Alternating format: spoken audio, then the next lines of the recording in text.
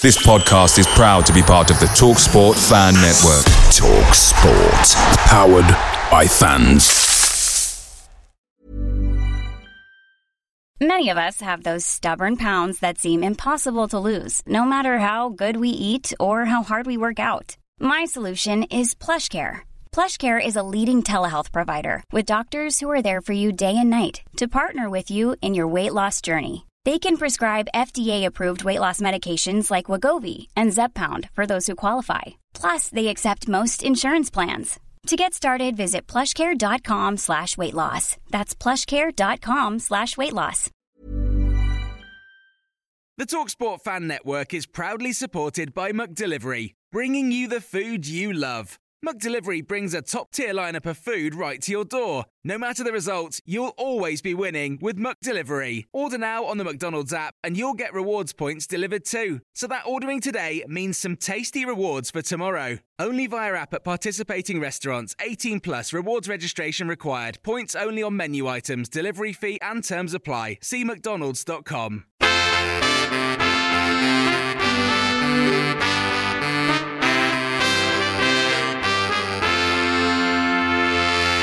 Welcome to the My Old Man Said podcast, the Aston Villa podcast, formerly known as the Invincibles podcast, until a certain game against Leeds. Joining me for a look back and a look ahead, Mr. Dan Rogers from the Villa Underground.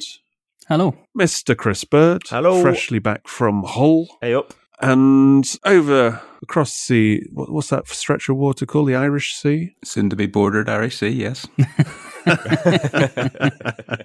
Mr. Phil Shaw, welcome back. Hello. So if you are not My Old Man Said patron, then you missed our reaction show. So in this episode, we will expand upon that, although I don't know how we're going to expand on Phil Shaw's analogy about the game being, what was it again, Phil? It was like a twister and a flying cow. It was just the eye of the storm, wasn't it? So weathered the first bit of it in the first half, walked outside, thought everything was fine, and then forgot to go back inside when we got hit by the cow in the middle of the tornado that was Bamford. The BBC's text coverage, for those people who didn't pay for view or didn't stream illegally, and had to go through the BBC text service, you wouldn't have known what the hell was going on. 19th minute, a delightful bit of skill from Jack Grealish, who cushions a long ball upfield with the outside of his boot and knocks the ball past Matty Cash. Ezri Konsa is there to cover and deny Grealish the chance to finish off a great bit of play. I think it sounds like Villa were their own worst enemies here. Well, we haven't heard that before, have we? 23rd minute, BBC are talking about Leeds' chances and then said, Villa have just won. Ross Barkley's long-range effort, which never troubled Emil Martinez. So how can you be allegedly the most respectable, let's say, media institution in the country, and your match coverage is all about a team attacking itself, playing against itself? It's completely bizarre. Maybe they knew what was to come, is that we were self-harming and that the inevitable cow flying was imminent. Yeah, anyway. Right, coming up in the show, we'll go through the Villa news from this 25-man squad which was announced, to ID ticketing concerns. 3 points, we'll look at an update on Project Big Picture. Ajax managing to eclipse Villa's huge win this season. And also Mr. Pele has evolved from a football player to a Viagra salesman to a singer now. And after that, we will get into the main bit of the show and look at Villa thus far in the context of the Leeds game and what we learnt from that. And under an overrated, we're just going to do one player, a certain Turkishman that used to play for us, Mr. Alpay. Right, Villa news. Aston Villa submitted their 25-man squad for the Premier League season ahead. No real surprises apart from, well, I don't know if this is a surprise, but Henry Lansbury was admitted from that squad, so won't be featuring in the Premier League. Also, Kalinic was included in the squad, which gives that 25-man squad 4 goalkeepers to choose from, which you should really have 3, really, shouldn't you? Doesn't say a lot about your prospects as an outfield player when a fifth of the pick goalkeepers. Yeah, suggests they were trying to or had expected to offload him. I mean, in terms of getting rid of Lansbury, it's the fact that he's on a kind of a decent wage and they didn't get rid of him before this window suggests they've probably had that negotiation where they wanted to make a press release and say, we mutually have terminated his contract. But I think any offer that's been coming to Lansbury, he's turned it down so far, if there has been one, based on the fact that his wage is kind of too good, and they'll probably try to do it again in January. It's a bit more of a shock that a rehab and Wesley still gets a squad place and Lansbury doesn't.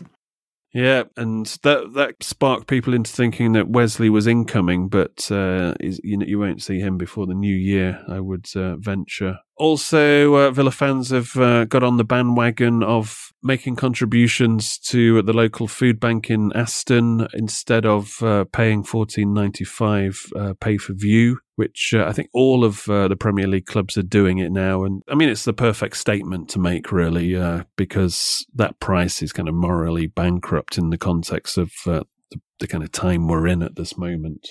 Yeah, I'd agree with that. I mean, behind the scenes, broadcasters, they don't actually want to screen these games because they're copying a lot of flack for it. But, Premier League clubs make the final decision in the end as they're the rights owners. And I think they're actually meeting this forthcoming week to further discuss what to do, because I think the first month or so was like a trial. At the same time, you've got the Let Us Watch campaign where fans led by the Football Supporters Association have actually campaigned to see these games. So I thought about this when this was happening. It was like, you should maybe specify Let Us Watch, but how you want to watch, because you're kind of setting up an open goal here for the broadcasters to slot home and charge what they want, because they're suddenly seeing people demanding. It's like asking to watch these games, so they think, slap an extra $5 on. Well, I think some of the bigger clubs have such enormous global fan bases that they could probably get away with it. Like for instance, with like Man United, they could tap into the Asian market and they would pay per view for their games. I know they do on MUTV, don't they? Which is why, when we played them in the friendly, we had to pay $10 to watch it, and you have to pay to watch reserve teams and stuff. It's been such a huge own goal by the broadcasters, but also the Premier League, is that this could have slipped under the radar as a micropayment type program. I think that going in at £15 to me for something that they already broadcast to a global market in the current climate is so ill judged. But at the same time, with them knowing full well that they have plans, well, the larger teams anyway, have plans to form their own league. So, it's all about money, greed and avarice. And I'd rather send my money to a food bank than But the interesting thing is they could have charged a tenner and that would have still been taking the piss. But I don't think I agree. They would have had an uproar, would they? They kind of went over that acceptable take the piss level, really. Yeah. Well, no, I think the angle is that no one expects something for free, but it did creep into that take the piss when, as I say, if we've all been fortunate enough to, or unfortunate enough at times, to have to consume Villa from different parts of the world. Damn right, it's the red button job. You can flick it on, you can pick your Premier League match, and it's within a package. But to slam £15 on it was. I think it puts it back. It puts this format of consuming football in the UK back at a time when you can't get in the ground. I mean, huge. Right. Anyway, let's move on. In terms of getting back in the ground, Aston Villa just out of nowhere put out a release saying you have to upload photos to your ticketing account. Oh, triggered. In terms of with the view of enforcing social distancing and COVID tracking, because I'm on the Football Supporters Association Council, I can ask other fan reps of other clubs. A couple have said it's been mentioned in previous meetings, and a lot of these clubs have had a lot of meetings over this COVID period, and Aston Villa Fan Consultation Group hasn't had one meeting. We actually have a meeting with Christian Purslow this week. But, there should have been at a time where, there's never been a bigger time to have fan consultation in terms of, fans not knowing what's happening and not having any input or inkling of, how the picture looks going forward. And yes, the club have to talk to X, Y, or Z and wait for government protocol. But at the same time, you got to canvass the fans for their input and what they're thinking. And if you're going to put out a survey, maybe tell the consultation group how many people it's going out to, because when fans are asking you, I'm a season ticket holder, but I didn't get this survey, why not? Then at least you can say, well, it was a sample size or whatever, but, we have no consultation, no knowledge of anything. And we get an email essentially saying, oh, we're going to have a special meeting about fans returning to the club and we'll present the plan to you. And it's like, oh, present the plan. Oh, thanks for the opportunity for consultation where we could have got all fans, views into this, but hey-ho. Meanwhile, Spurs have had about 10 meetings so far. Presume if it's COVID related, they'll accept a photograph with a mask on. Yeah, well, this is the question. So, we're not going to go into it full scale here, but there's 35 years of fighting fan IDs, and from the point of view that why is it only football fans that have to have fan IDs? Exactly. Exactly. You go about your life. You go your entire life, and you think of all this whole idea that football fans, and we get treated differently in every single category. It's like we're separated from society repeatedly. It just struck me that how few things that you need to provide ID for. Huge financial transactions, passports, driving licenses, and football. Tickets for any sport. Yeah. Nah, come on. And whether you need it for COVID tracking, they don't. It kind of helps, but you don't really. They don't need it. And it's this gentle creep in football. Yeah, it's to get it into the back door, because I know that, the ticket office and department would love it, just in terms of the away ticket allocation, really, to stop black market. Yeah, but there are other ways of dealing with that. And what we're really talking about is the away scheme being a lockdown club, aren't we? That needs sorting. But that's sortable without everyone uploading their picture. And yeah. Actually just being brave enough to say that we know that you're passing your tickets on is the way to do it. Yeah, there's some people who said, right, well, I'm not going back to Villa Park ever again. Well, there's an elephant in the room with football behind closed doors, is that there are a great many things about going to Villa Park that you miss. There's a long list of things about going and attending football around your civil liberties and all the shit that you have to put up with that I haven't missed, to be honest. But, yeah, no, exactly. Especially when you go away from home. Absolutely. When you get, I think most people who've been to an away game or sat in the back of the upper Holt end have had a policeman walk up there with a video camera on you the whole game. Yeah. Anyway, we'll see. But, the club, no consultation. Is it temporary? I think once it's in, they'll try to keep it in there. Well, when has anybody ever had their civil liberties given back to them? Well, yeah, exactly. And the other age bracket teams, under 23s, Carney Chukwuemeka has signed a pro deal after impressing in recent under-23 games. Louis Barry scored a couple of goals. He's actually a lot smaller than I thought he was, looking at him play this season. Also, the under-18s are actually doing quite well. We have bought quite a lot of 16, 17-year-old players, so I would imagine they're pretty strong, and it would be interesting to see how those players are tracking over the next year or two as well. Yeah, well, they were very, very ambitious, weren't they? When Harrison came in from West Brom and he brought his team with him, and they've obviously scoured the European market for the best, the bright and the best young things to hopefully have a bit more homegrown talent, really, rather than having to go out and buy expensive, first team ready players. It's been pleasing to see, because the academy at that level has gone from being you couldn't name a single player, or you didn't really know where they were at or who was the promising next promising player, to they've got a group of players through this summer who it's for the first time there's a little bit of interest and a change in tact really in PR as well. I noticed they're starting to push some of the faces through, so they're trying to bridge that gap between academy and first team very early. So yeah, it's a bit dangerous though, because people get a whiff of a name and they start campaigning for them straight especially away. When you get like one, without any real knowledge of football, not knowing. You just have to look at the EFL trophy and see these players getting absolutely spanked by the likes of Fleetwood and Sunderland. Well, it puts everybody back into the usual thing of that any of these young 16, 17, 18-year-olds are only one good YouTube clip away from having the whole fan base demanding that they're starting. You've also got to remember that it wasn't that long ago when Villa's youth team were the best in Europe after winning the Next Gen, beating Chelsea in the final in near Lake Como.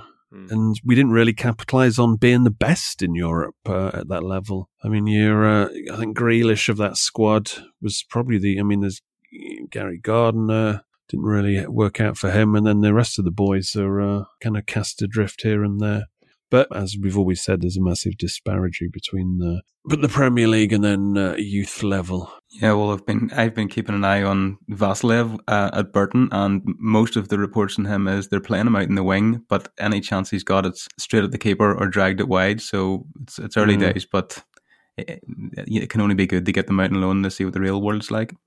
Yeah. Right next to 3 points, Project Big Picture seems to be kind of morphing into different things. I mean, going on behind the scenes for 3 or 4 years now is this European Super League, and that seems to be still in the shadows, kind of evolving in different forms, because they're really taking advantage of this COVID situation and using the EFL's position, their kind of begging bowl position, as a way of leveraging their ideas. I think there has to be some change in the way this English football is set up. Yeah, and it's the format also for of pay-per-view TV and or subscription football, where the fan has no intention of going to the ground, has proven to be a viable model. That doesn't make it right. It's not what I want to see, but it has given them a stronger negotiating position that is actually viable for the top European teams. Yeah, it is a worry. Point number 2, Ajax managed to top Villa's impressive 7-2 win by chalking up their record score, beating, very unlucky for VVV Venlo, beating them 13-0 after being 4-0 up at half-time. Then in the second half, they just went absolutely ballistic, a bit like Leeds, really. They had 45 shots on goal, is that right? Which was just Patrick Bamford had 45. Oh, no. No, sorry. I'm still talking about Ajax. 23 on target. I went just under 2 years ago to watch Ajax versus De Graafschap, and they won 8-0 on that day, and there was 2 hat-tricks, Daley Blind and is it Hakim Ziyech. But, that league's... woeful. Yeah, there's a couple of... teams at the bottom, which whipping boys. But anyway, well done for them. Hopefully, we'll play each other in Europe next season. Moving on to point number 3, as I said earlier on, Mr. Pele, who I've actually interviewed once upon a time, known. I think they did. Was it some poll recently, and he managed to still stay number 1 player with Messi number 2, Ronaldo number 3, and Maradona now number 4. He has now released a single at the age of 80, which is just kind of a bizarre thing. Like Rodrigo and Gabriela, who music fans will know as the Mexican guitar duo, and they managed to sell out arenas around the world, so they're kind of a big thing. They've done the track, but it's like Pele singing over it. It's a song about a football curse, from what I can gather. I mean, is it based on Wesley, or is it how is it? Is it Wesley and Louise? Because he's talking about, there's a lyric, "Hey, see that goat." He's talking to Johan Lange at this point, by the way. This is a sales pitch. Yeah. It costs 7,000 reals. Just give me the money and I'll make a deal. And then he says, "See that African chicken? It costs," who's he talking about there? Samata? It costs 4,000 reals. So just chill out, because this spell never fails. Wow. It sounds bonkers. But absolute This bonkers. is one of these songs that's really psychedelic, isn't it? I reckon he was smoking something that day. Or maybe it's one to listen to when you're smoking something. On his 80th birthday. And there's lots of footage of him missing things. And I think when you look at it, Pele is actually more famous for missing. Yeah, it shows you the pitfalls and making a highlight reel without any end product. Pele also known for being quite prolific in terms of shagging around, allegedly, and having daughters that he didn't know about. I think I put up the interview I was at, and that was the big revelation, that he didn't even know that he had a daughter. And it was, this was a few years ago, but she was, I think, in her 20s when she came a-calling. So he's, hey, Pele, he's a bit of a boy. Sounds like Gabby. Back in the day. Oh, the New York Cosmos, they used to have this thing when they were in the hotel after games or before games. Their code was if they were entertaining for the night in the hotel room, because they would obviously double up. So if somebody had struck it lucky and the other guy was still out who was sharing the room, they would leave a bottle of ketchup outside to show they were entertaining. That was the code. So Pele obviously used to come to the hotel with a suitcase of ketchup. Loads of little sachets. That would be the modern equivalent, wouldn't it? Weatherspoon sachet.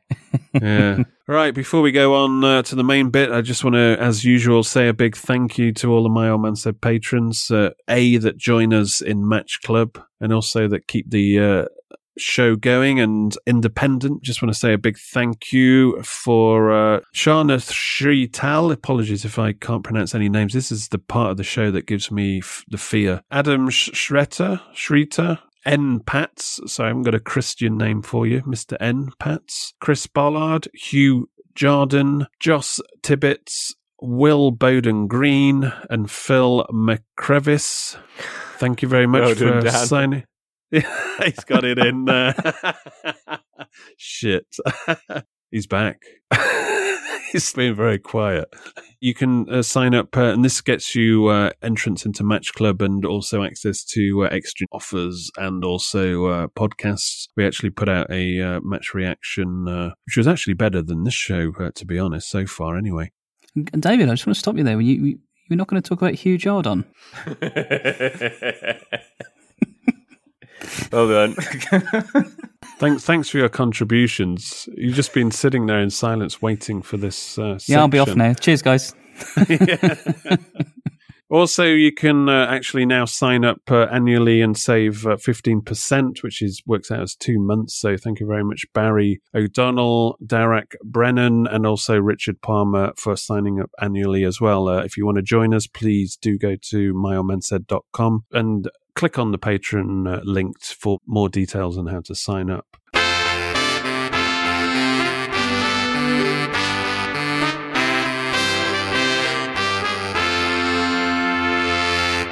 Right, on to the Leeds game. We discussed it in the Patreon podcast, so let's now expand on a few themes. Just quickly, I think Leeds fans in 4 days raised £10,000 for food banks instead of pay-per-view on this game. But in terms of playing Leeds, we're in this position where we've won 4, we win this, or we just avoid getting beat and we go top. And like Leicester before and Liverpool before, it was a very good time in terms of key players being out to play Leeds. Also, for a team that runs around like blue arse flies, and that is a big part of their game. They had one less game recuperation because they played Monday. So it was like, you couldn't pick a better time to play Leeds for them to have a game on Monday and then play them on a Friday night. I mean, but also they're losing Phillips, their kind of main man, the captain, Liam Cooper, Diego Llorente, their centre back, 3 key first 11 players. And you look at Leeds, and it was you, Phil, I think said this. Is there a player in their first 11 that could get into Villa's first 11? Yeah, it's no disrespect to any of the Leeds players, but apart from Rodrigo, their overpriced Spanish striker, if you go down it, you're talking less than 10 million per player. I mean, yeah, way less, to be fair.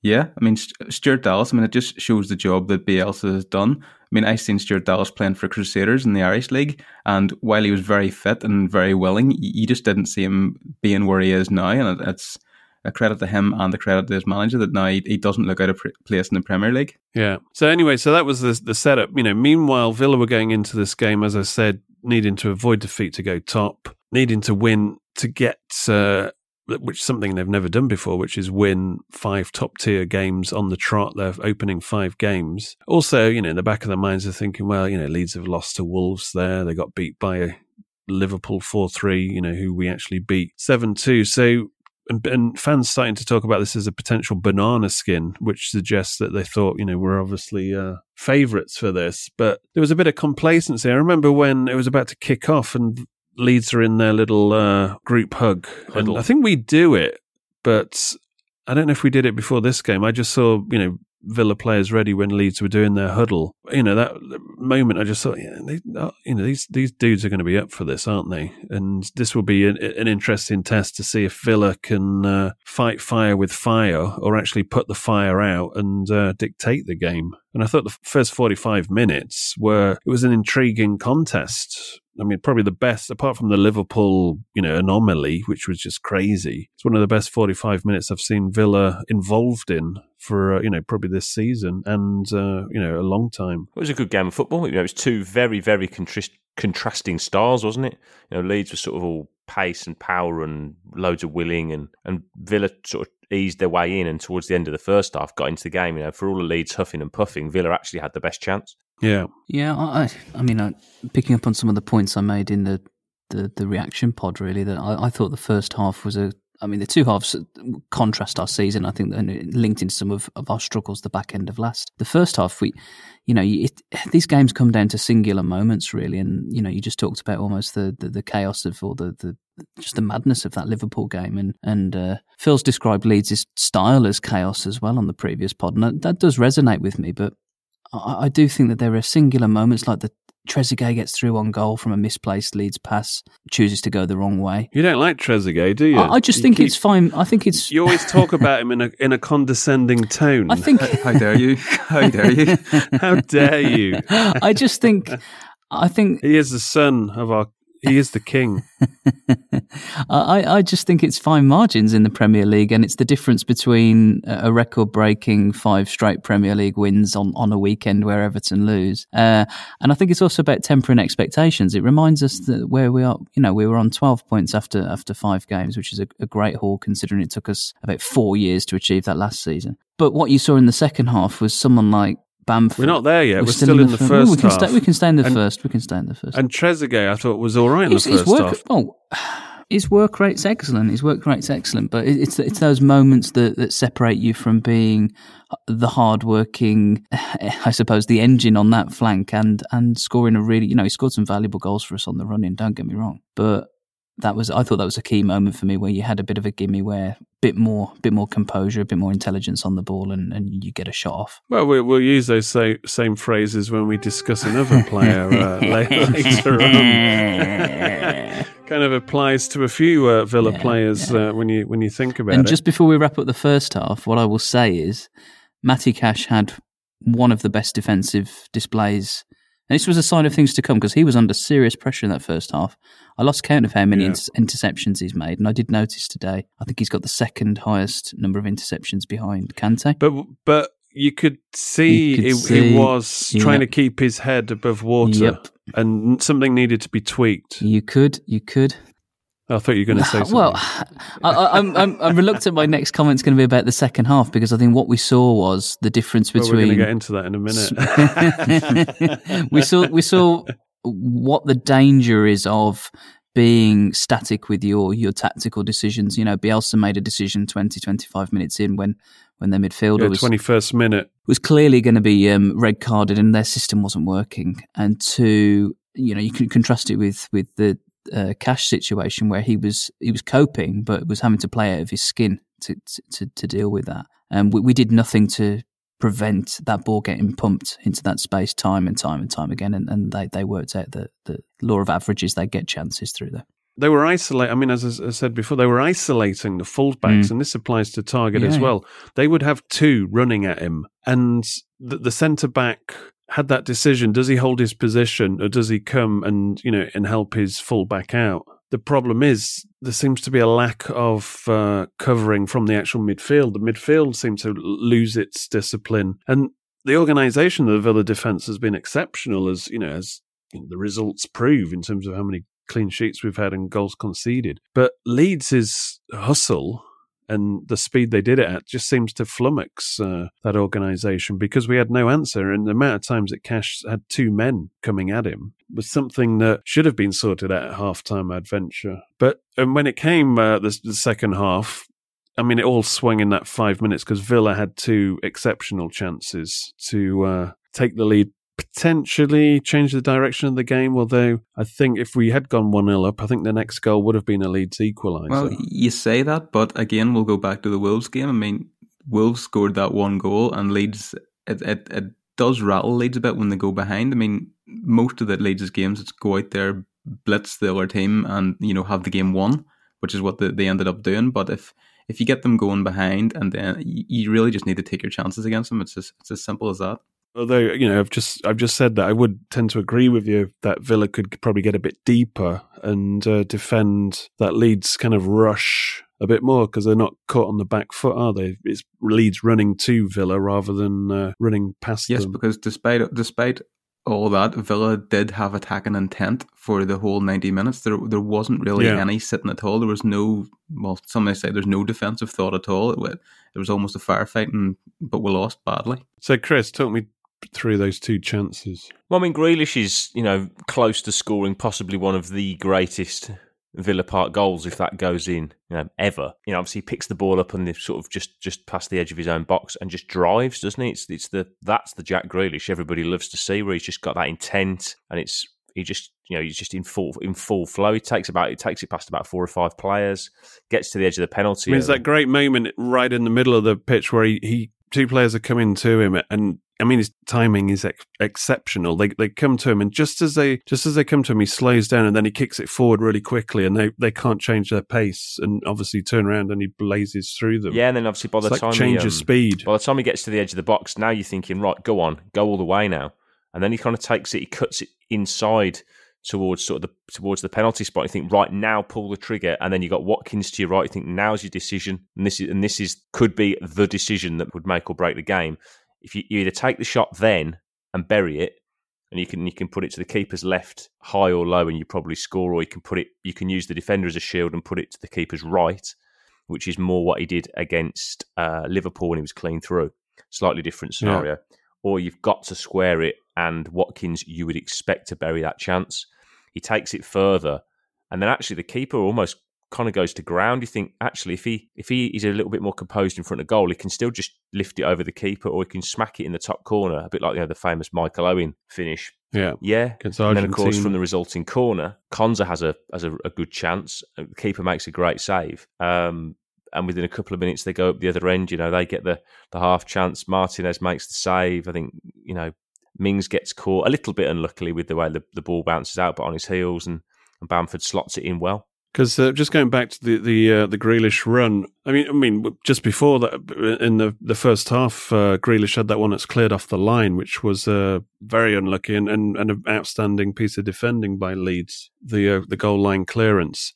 But sorry, going back to that Grealish run, there is a school of thought that Watkins is standing there like he's waiting for the number 50 bus or something, and he should be like arms out screaming for it, pretty much like Conor Horan does when he's on the edge of the box and he sees it, a shot's on, and he kind of calls for the ball with both arms out. Watkins kind of just standing there, waiting to see what happens. And should he really be demanding it so he helps Grealish make up his mind? You'd think so. There's a little bit of, I don't know if it's not necessarily should he pull rank. I don't know about that, but I think it's, if he's in that position where Jack's like this, the obvious pass is on, I think the ball goes. But it's almost like he's I don't know whether he's waiting for Watkins to take another step with him just to open the space up, and then Watkins stays. So whether Watkins is expecting the pass, he doesn't think it's going to come, so he stops. It's that split second thing that maybe in a few weeks' time, when they're a little bit better on the wavelength, when you've got that sort of natural telepathy between players, that might come. But I do think once Jack gets anywhere near the edge of that penalty area, Watkins should be. That's when a good striker comes to life. And this happened in the Leicester game as well, that Grealish did. When he starts his dribble, you think, oh, shit. But then he, does this amazing thing, gets through 2 or 3 players, and then he's off. But then there's that moment where he needs to release it. But after you've done all that kind of miracle, the adrenaline's pumping, and off you go, and you think you're going to go all the way. And that's where he's got to be a bit more mature, I think. Do you not think there's a couple of things that I think have been missed here? I mentioned in the previous pod a bit of a reverence towards him from other players that he's the marquee talisman player. The other thing that occurred to me, because that clip's been shown over and over and over in the mainstream media, as though this is the example as to why Southgate hasn't picked him, and it vindicates that Plonker Durham on TalkSport, this idea that he needs coaching. Actually, for Grealish, if you wind the clock back just a mere matter of weeks ago, who was he laying that ball off to? And I think it's ingrained in Grealish I think there's a couple of weird things about that move, is that he'd done that entire move, his head down, and you put me in the same I think any player in that anyone play football in the same position, you're looking to score the worldie, aren't you? That's the of course the you are. culmination You've of almost earned the right, haven't you? Yeah, I think there's some of that about it, and I don't begrudge him that. And the other thing is, it wasn't so long ago he didn't have anyone around him who you think, well, do you know what? He probably was the man. Yeah. So I think it might be a little bit a case of, am I justifying Durham's point here that maybe a bit of coaching, that you've got some capability around you now. Not necessarily to take the pressure off, but it's a trust thing. I would look at last season to counter that. I mean, I'm thinking of 3 goals. I'm thinking of his goal at the edge of the box against Southampton, where he hit it. It went in. His goal against Burnley, where he hit it, and it went in, and the goal against West Ham on the final day. And those were all ones where there was no excess dribbling, there was no sort of hesitation. It was ball, net, bang. It was done. It was a choice. It's you don't want to use the excuse that since he's been away at England and he's came back, that it's is he trying too hard? Yeah, I don't buy into that mentality at all. I don't think he is at all, and I think he's just, it's almost possibly confidence. It's like, you know what, I'm going to go for this. Yeah, well, there's that, and I don't think he's trying too hard. Well, then to go back to Watkins, if Watkins screams for that ball, what he does is he drags the defender over with him, giving Grealish more of an opening to have the shot. So by standing there silent, not moving, he is in space, but by the end of it, Jack ends up having to slalom around him to get the shot as well. Yeah. Millions of people have lost weight with personalized plans from Noom. Like Evan, who can't stand salads and still lost 50 pounds. Salads generally for most people are the easy button, right? For me, that wasn't an option. I never really was a salad guy. That's just not who I am. But Noom worked for me. Get your personalized plan today at Noom.com. Real Noom user compensated to provide their story. In 4 weeks, the typical Noom user can expect to lose 1 to 2 pounds per week. Individual results may vary. Picture the scene. All of your mates around, you've got your McNugget share boxes ready to go. Partner this with your team playing champagne football. Perfect. Order McDelivery now on the McDonald's app. There's nothing quite like a McDelivery. At participating restaurants, 18 plus, serving times, delivery fee and terms apply. See mcdonalds.com. I mean, there's that anomaly game with Liverpool where everything just clicked into place. And it's almost like they've been playing together for, 50, 60 games. But we have to remember that that seems to be, on the basis of that Leicester game and the Leeds game, that seems to be a bit freakish. And the natural scheme of things is they would need a few games to get really up and running and on the same wavelength. So you kind of mitigate things like this, and hopefully, Grealish just get wise to it. I think there were some freakish things about the game anyway, is that how the game turned on Leeds' first goal as well. And the fact that there were some strange things within our own team around some individual performances, but also that Bamford scored, 2 of the 3 goals were exceptional finishes. Whereas I think that he had easier chances in the game, and didn't take them, particularly in the first half, beg your pardon. But, to counter that when you look through the prism of, say, the Liverpool game, you couldn't say that Barkley had a comparable performance as to the others that we've seen. McGinn was, for all of the progress, if you like, from his recuperation from injury and his recovery from that and his performance for Scotland. But he's meant to be the engine of the midfield, so he's the one who's hopefully going to try to match the energy that Leeds put on. But Douglas Luiz was in a situation where he was pretty much neutralised because they weren't going through that centre of around the edge of the 18. And there was one clip I remember watching him, and he was just like, looking left and right, and the ball was just whizzing past him, and he was, completely neutralised out of the game. And there was long periods of the game where I didn't even see McGinn.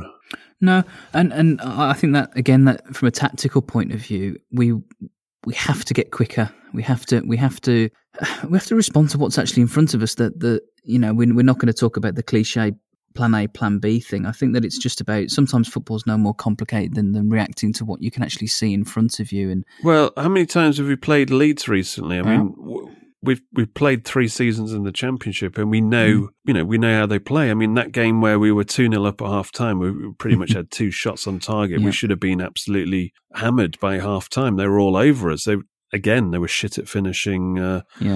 then, and they need so many chances to stick some away. But we know how they play. We know they blew us away at Villa Park in that game. They did. So it's not as if we were taken by surprise, is what I'm saying. No, and it's been a criticism of. It's not confined to Smith and his team, but learning from our mistakes a little bit. But there were things that we repeated in the game which we didn't learn from, but not all of it comes down to tactical decisions from the bench either. That there was things that we allowed Leeds to do in between the fullbacks, particularly where you thought, wow, they've played that move over and over and over again. What aren't we seeing here? But I do think as well that we have to remember in isolation it's one game, and I do think there were a number of subpar individual performances. And you just have to, and ultimately you have to give Leeds credit as well. Yeah. In terms of getting there, they didn't fade. They didn't fade. Definitely. No. I mean, our heads went. They had that tight turnaround as well. The Monday night game. I mean, that was the thing when you saw Smith's post match. He said, "I was pretty happy with everything until the first goal went in, and then for about 35, 40 minutes, the reaction just wasn't good enough." No, and I think that when we did try to make that change that we bought, I think it was at 2-0. I think Traore came on, and very quickly we were 3-0 down, and that was really nullified that change. Where I wasn't 100%. I could see what Smith was trying to do with that change, but I wasn't 100% sure that it was the right one. But there is that situation where it's hard to. I mean, we discussed this in the Patreon pod, where the only way you could really switch it up, in an ideal world, you'll think, right, bring on the enforcer and player that can break it up, bring on Nakamba, but we're not convinced by him so far that he would be good enough to stop Leeds in their tracks. So the only other thing was bringing on Keenan Davis to play up top with. But then you're weakening the midfield, which is already being swamped, but it gives you that kind of more longer ball option. And, if Grealish is doing that kind of run, he's got that 1-2 he can play off Davis that will probably hopefully open up a shot. Mm-hmm. We never got up ahead of steam because I think because of the pace that Leeds played, and they pinned our fullbacks back really well. You looked they had Alioski, who's essentially a winger playing as a fullback, and he was going past his winger. You never saw in this game, compared to Liverpool and even Leicester, to be fair, you never saw Target bombing on. You never really saw Cash in the final third. They were basically a flat four because they couldn't get forward. And then whenever, obviously, Jack would kind of roam, and that's his game, but it was almost like we needed to play like an away team and be very, very rigid and trust ourselves to hit on the break. I think we tried to open the game up when actually potentially the way to beat someone like Leeds is you are going to have to be compact. And I don't think we were. You have to kind of maybe spoil a little bit. And I think because of the previous run of games, ultimately when you've won 4 on the bounce and you've got essentially a newly promoted side at home, you think, well, this is our responsibility is to take the onus to the opposition and go and win the game. And while I accept that, I think you do have to have a tactic for each game. And generally Smith's got it right the last, 8 or 9 games. I think in the Leeds game, you saw that they were confident in the plan, but it probably wasn't the right plan for that specific game. Yeah, they almost had to be a bit humble and actually respect the way Leeds play. Absolutely, a little bit more pragmatic and say, do you know what, we know we've got the tools to hurt them, and clearly we did. We saw enough to suggest that we could have hurt them, but actually at times we need to shut the game down and have that little bit of shithouse, take the sting out of the game if we can, keep the ball. Tell the ball boys not to throw the ball back so quick. Yeah, and just... that kind of thing. And get the ball off the field if needs be. You don't necessarily always need to play your way out. Just get it off the field, regroup, get your shape. Because once Leeds get past your press, Villa were in trouble every time because of the tempo they played at. And then because we couldn't get men up the field fast enough, you can't get enough people up to support Watkins or Grealish or, Trezeguet was having to do a lot of work defensively and, fair play to him for that. But Leeds nullified our, the wide option really to actually get the ball into the box. And there was very little service in terms of like crosses. And I think, again, you have to give Leeds credit for that. No, you do. And I think that we've said before that one of the problems of modern football is that game to game it can become some of the reaction in you look again through that prism of social media. You would think that we've just been relegated by the way that some people react to the result. Yeah, there's concerning things about some of the individual performances, I'd say, but there can sometimes be a very, very short memory as to where we were not so long ago. And this is a vastly improved Villa team that will hopefully learn And we've played It's just Leeds. one game as well. It's just one game in isolation. Against a talented team who have a style that can give any team a problem. And they've got momentum, haven't they? They've got that plucky, newly promoted thing going on where they've got momentum, they believe it, and I think they've got that attitude of, fuck it, let's just go for teams. And they're very well drilled, Chris, as well. Yeah, that's the thing. That they haven't changed. And this is why they didn't get promoted season on season. They have got some flaws as well. Before they came to Villa Park the other night, that you can see where teams have hurt them. We didn't take our chances either through good stops on the line or some poor finishing or whatever. And I do think that the thing that will inhibit us this season will be what we saw when Smith did come to make a change, is that we are halfway through, even if we're halfway through, a rebuild project to make us Premier League competitive, because not all teams are like Leeds, not all teams are like Leicester. You've got to have that Borg-like adaptability, I think is how we put it, within our locker. And when you looked onto the bench, you can see that it's, even with our starting 11, it's vastly improved over last season. Some people have said in the Mad Few group, the Facebook group of listeners to this show, James Kennevy says, we've spoken about this before, the lack of depth in the squad. Is there a lack of depth in the squad? Have we got the bench that can change a game if needed? I don't think we have until, Wesley probably. That sounds like a big thing, but I think that it's a bit of a yes and no answer to that. He will one. Become a player, yeah. It's a bit of a yes and no, because you look at someone like Horahan and the number of times he's come off the bench and made something happen. He can make things happen, but I think it was just such an isolated game. I don't think that would have been a game where you would have started Connor. I think he would have got run on top of by a team like Leeds. But I think if you were, because we didn't really have many set pieces around the box, it isn't like you thought, are we really missing Connor's set piece delivery or something like that? Or, Keenan Davis has, especially in the last 4 games of the season, he was a really good foil for someone like Trezeguet. I remember at the game at Goodison Park, he bullied them all over the field. He could have done that, but I think you have to not only have the backup of personnel, you have to have, I'm not going to use the word plan B, but you have to have that other way of playing, even within your system, to say, right, do you know what, if we're having our midfield bypassed, we're going to have to try and bypass theirs, i.e. go long, go direct, try something different rather than this, we play our way and we'll stick to it. Because when you're 3-0 down, your way is clearly not working. Yeah, I think we'll have the depth of squad for the formation we play, but we don't have the depth of squad to change formation in any way. Yeah, I agree with that. Do we have enough strength in the squad to push, in terms of depth, to push for a European place, or do the 11 just pick themselves? This is, Alan Hipkiss. Do our fullbacks lack protection? We look strong down the middle. In terms of depth for a European place, I think the first 11's pretty good. And if they stay out of injuries, stay around till December, if we're in the top 6 or so in December, that might persuade the powers that be to, get reinforcements. Yeah, I think you're looking ideally to have probably another match winner in that, sort of forward 5 or 6 players. I don't see where you're going to get it personally, but I think Barkley was a bonus match winner, and you're gonna hope that Watkins is one ultimately for the amount of money we pay. And you just don't know what Wesley you're going to get back. It could be that he just gets back and he clicks. You just don't know that. That's going to be a real jury's out kind of moment. I think if Keenan Davis comes to the party, he's potentially a very different tool. But again, Leeds in isolation. By the time we could have made the change, you've lost the game. Phil, you're playing Leeds in the second game at Ellen Road. What are you doing different with the same personnel? With the same personnel, I'm telling the fullbacks that I know we said they were pushed back. I'm telling them not to even think about going forward. You have to accept when you're playing Leeds that they are going to come at you and the ball is going to go into your box a lot, so be ready for it. Then you're also telling your midfield, our midfield against Leeds, they all stuck to their positions very statically. Yeah. When the ball's over to the right, you're going to need 3 out of that 4 midfield. The only one not to move across would be the winger. On the other side, you're going to need them all to go across to whatever side the ball's at, because that's what Leeds do. They 2s and 3s go into all these positions. It's not so much hunting and packs. Yeah, it's just options everywhere.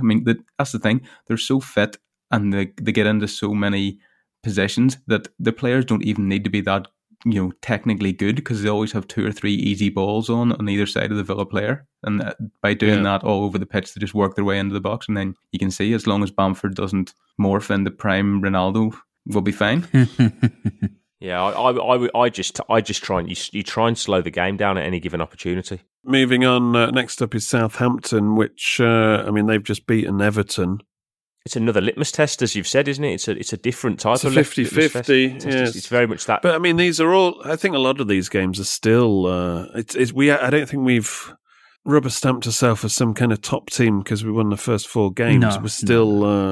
We're still learning what we are, so to as speak. A lot of teams are really 10 of same games in this league this season because of the no crowd situation, and it affects the kind of attitude of players.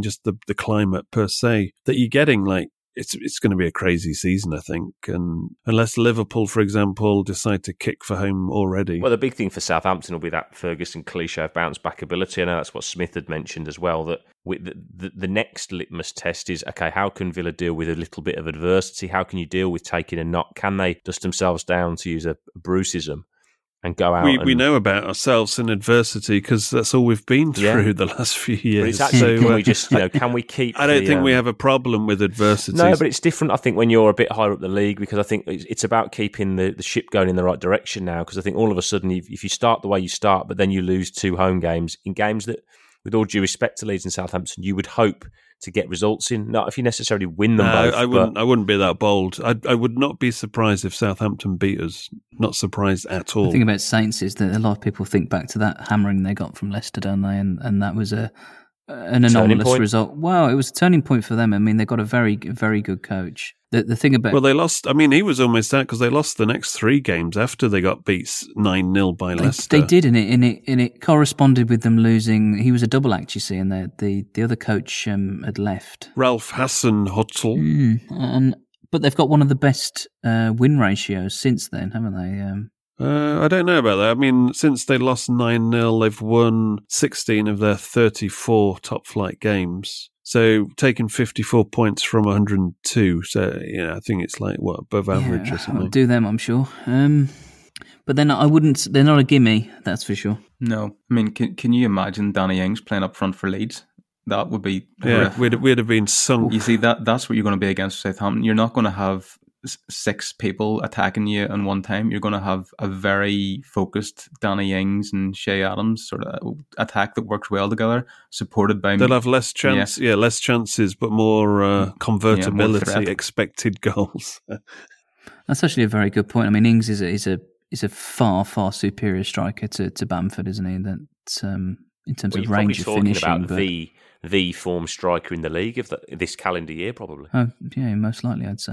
It'd be a very interesting game, and I think from a, I can't speak for the fan base, I can only speak for me, but we have to temper our expectations against the fact that a mere matter of weeks ago, we could have been very realistically been in the Championship. We've had a fantastic start that we can use as a platform for really kicking on and saying, is mid-table possible? That would be an achievement for me.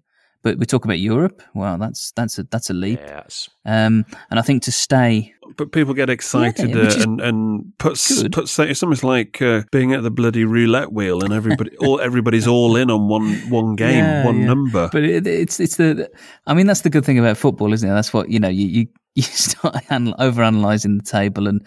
The one thing I really hope that we see at Southampton is that it's a must win, Dan. It's a must win. The thing that every game was must win, else we'd have been in that godforsaken division again, scraping around saying, "Oh, Mr. Codger, could you come back?" Oh, Hogan. But the reality now is that you're looking at the table and you're thinking, and this is the crazy thing that I'm about to say. I can't believe I'm about to say it. This is such a crazy season, and having seen some of the results, some of the defending, I hope we don't repeat some of the crap defending I saw against Leeds, because up until then, I thought we were so improved, not just statistically, but I think we looked really good.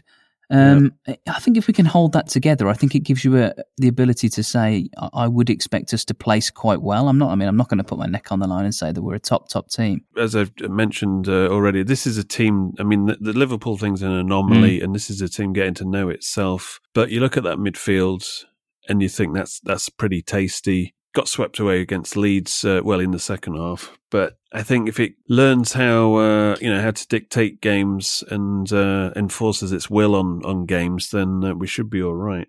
I'd agree with that. Injuries permitting. So it's still in a learning process, I think. Anyway, let's just wrap off this Leeds thing. Bielsa, underrated or overrated? Underrated by Villa fans, overrated by the media. Oh, that's an excellent answer. I wish I'd thought Great of way. that. It's a great way of putting it. I'm gonna go with Phil on that. I'm standing behind that. Yeah. Yeah, I think he's a good all manager, right. but he's not the second coming of Christ. But he's a character, and we've lost some characters in the game in terms of the managers, and we were getting a load of these managers that are coming in coaching your Watfords and your Southamptons, and there's no real identity there. They have a good season and they disappear. But he's like somebody that's everybody knows who he is now, and he's a good character. I'll be interested to see how Leeds fare this season. I asked this question in the Patreon Extra. I'm going to ask it again. Who finishes higher, Leeds or Villa? I have to stick with my answer and say Villa. Yeah. I wish I could remember my answer. I think over a season, I think that we should finish higher than Leeds. Yeah, I think we can just about. I think we'll be probably in and around each other, though, to be honest. Yeah, I'm not going to say what I said on the Patreon Extra. Right, speaking of under or overrated...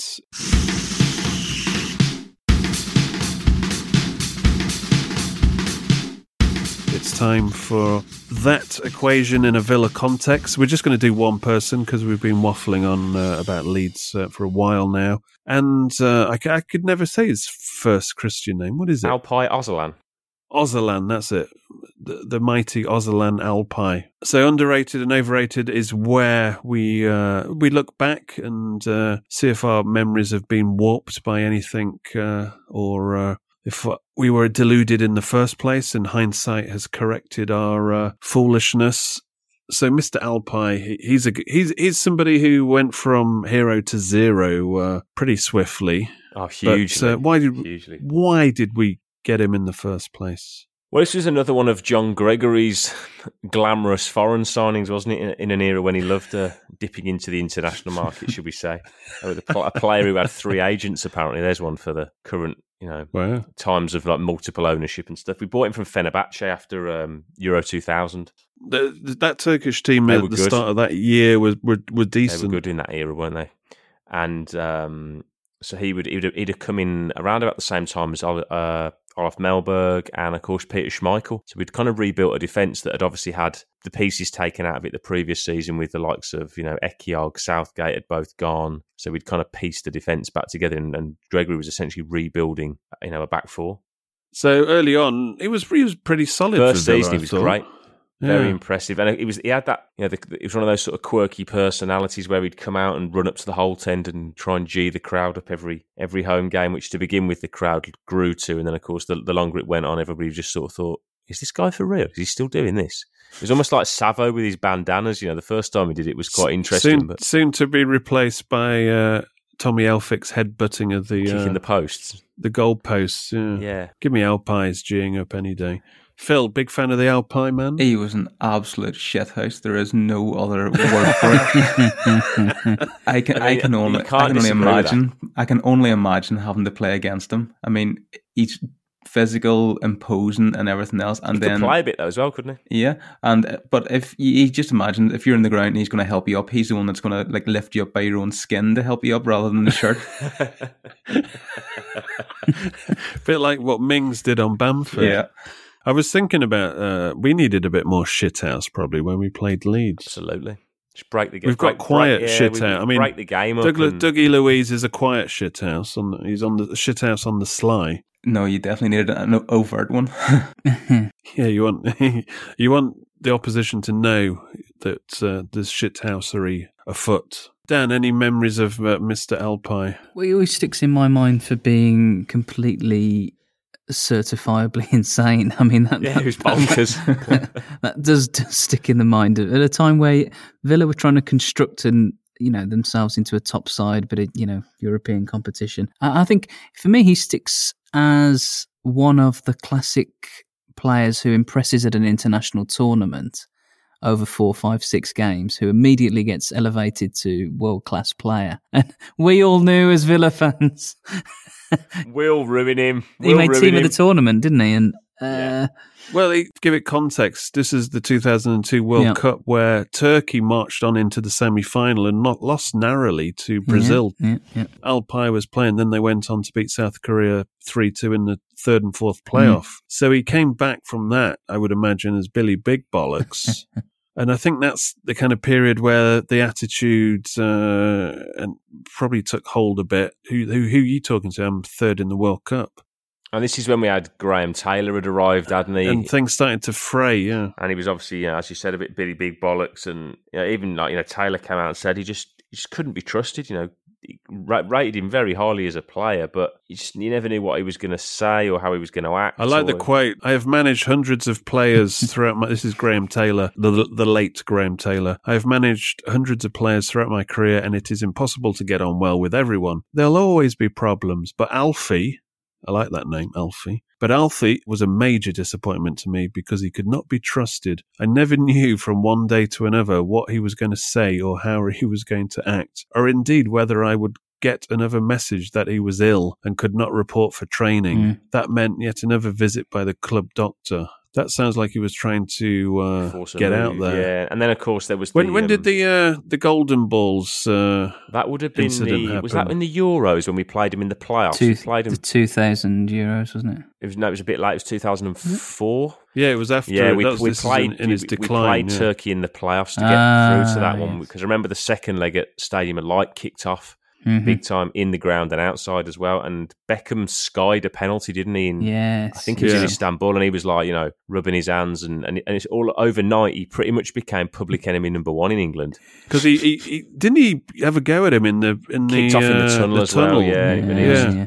And then it kicked off again in the second leg. He didn't spit on him, did he? No, it wasn't Savo. And, but it was pretty there was some kind of altercation between both of them. And he became sort of public enemy number one. There were like effigies being hung with his, Villa shirt on in Birmingham before the second leg. And I mean, luckily England won that second leg. I think Vassell scored actually in that game. There's some great stuff in the press about him at the time, and before we recorded, I did read over some articles from the day, if you like, and as what Phil was saying about him being a complete shithouse, he comes back, Billy Big Bollocks from the World Cup, demanding 50% pay rise when and he did have. There was something in this, by the way, because he comes back. Bear in mind, he's just been named in FIFA's team of the tournament, and he arrives to find out he's training with Mark Kinsella, J. Lloyd Samuel, and Marcus Allback. Announces he's unsatisfied. And his quote in the press was, "I do not want to stay at Villa. I think I will play at Leeds for this season." Very fit. It's like he knew we were going to record years later. Yeah, I mean, the big one I remember was that's why it's mentioned. There's the connection. Yeah, I remember the podcast. Almost one of his parting gifts was we played Charlton at Villa Park, and he scored his solitary goal for Villa. And he basically had been getting pelters from the whole end all game, and then scored, and basically just told did the old shut up, fingers on the lips to the whole end, and got even more barrage. And then I think in the end, Doug Ellis decided later on that he just couldn't stay. They ended up having to release him from the contract, and his career sort of nosedived for his own safety. I mean, this is a sign of quite how hated he was in the UK at the time. He's listed in a in a list of 6 most, if you were to randomly survey a group of British people at the time, he was included in a list alongside, this is of hated people, Benito Mussolini, Nick Cotton, Harold Shipman, Darth Vader, and George Osborne, and he's in the list. With Nick Cotton of EastEnders. I love how Mussolini are dictators in the same list as Alpay. And a mass murderer, Harold Shipman. Nick Cotton and Darth Vader. Who's fictional. Last time I checked. Phil, what's where was he last seen? Well, moving on from dictators, or evolving. Yeah, he's now a politician in his native Turkey for the Justice and Development Party, which I had the AKP. Yeah, I had a quick scan down his Twitter feed, and apart from like a a weird new Sacha Baron Cohen film. It's quite disturbing. I mean, he loves his imagery and standing very tall and raising his arms and flapping them about a lot. But I'll let anybody that wants to look into his political leanings go down that and hit the translate button and see where they go. Off I go. It's a rabbit hole, to say the least. Go on, Yes. read that translation out. Go on. Well, one of the highlights was, we know very well that Europe, which tries to teach about freedom of belief and expression, is a monster with only one tooth left under the mask of civilization. Wow. Wow. We'll decipher that one. Is he going to get in? Or has he got an election? I think he's coming up? already in. Oh, he's in. With his He's moderate done his views, job. are you surprised? Right. Underrated or overrated? Mr. Alpi. I mean, I'd give him underrated as a character. But, He's a pretty good baddie, isn't he? Oh, he's the epitome of a pantomime villain, isn't he? Considering we've, in that era, especially when he left under O'Leary, we had some very forgettable players. You'd never forget him. if you're going to play in England, you don't take on the most beloved player and basically turn into the country's number one villain He was our Harold Shipman. after Darth Vader. And it did result in us having to have Ronnie Johnson at centre-half, who had no knees at that point. And you don't shush your own fans as well. Underrated or overrated? Overrated. Underrated. Overrated. What did you go, Phil? I went underrated. I mean, if you're in the team of the World Going Cup, underrated as well. if you're in the team of the World Cup and you're future ruler of the whole world, then you have to be underrated. Absolutely. Speaks sense, this film. So- I'm just gonna go with underrated as a player, massively overrated as a person. Up-and-coming politician. Yeah. No world leader, dictator. Well, when he's in charge, I hope he has listened to this podcast and he remembers how you said what about him. when he's lining people up for execution. When him and Darth are on the Death Star. Those boys there, they said I was underrated. They give them a pardon. No, give him a job. They can be on the execution squad. Oh, there's Dan Rogers. Kill him. I'll be long gone. There's one of those overrated boys. Pele will have got me by then. Right, well, that was quite an interesting one, Mr. Alpi. So, Full marks for personality, though. Oh, very good. yeah, I mean, the whole Beckham thing, half of you is going, what are you doing? Oh, the other half's going, it's golden. You've got to balls." laugh, haven't you?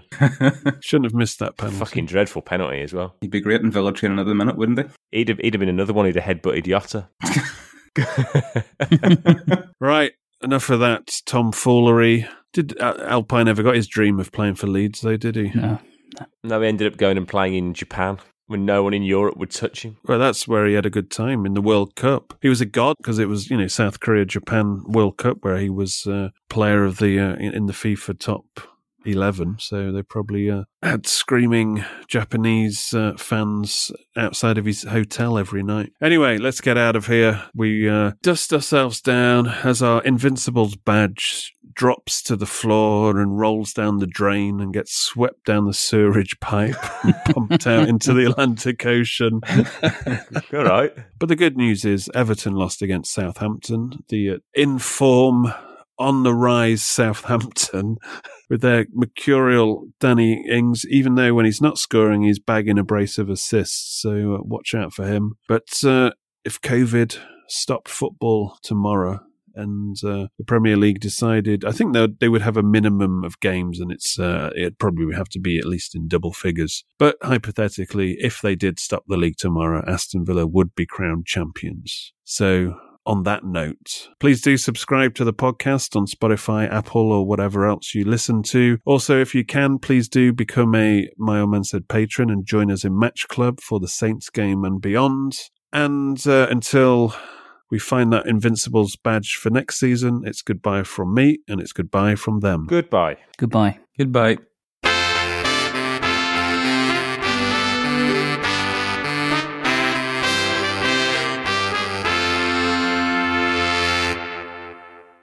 Away days are great, but there's nothing quite like playing at home. The same goes for McDonald's. Maximise your home ground advantage with McDelivery. Order now on the McDonald's app. At participating restaurants, 18 plus serving times, delivery fee and terms apply. See mcdonalds.com. This podcast is proud to be part of the TalkSport Fan Network. TalkSport. Powered by fans.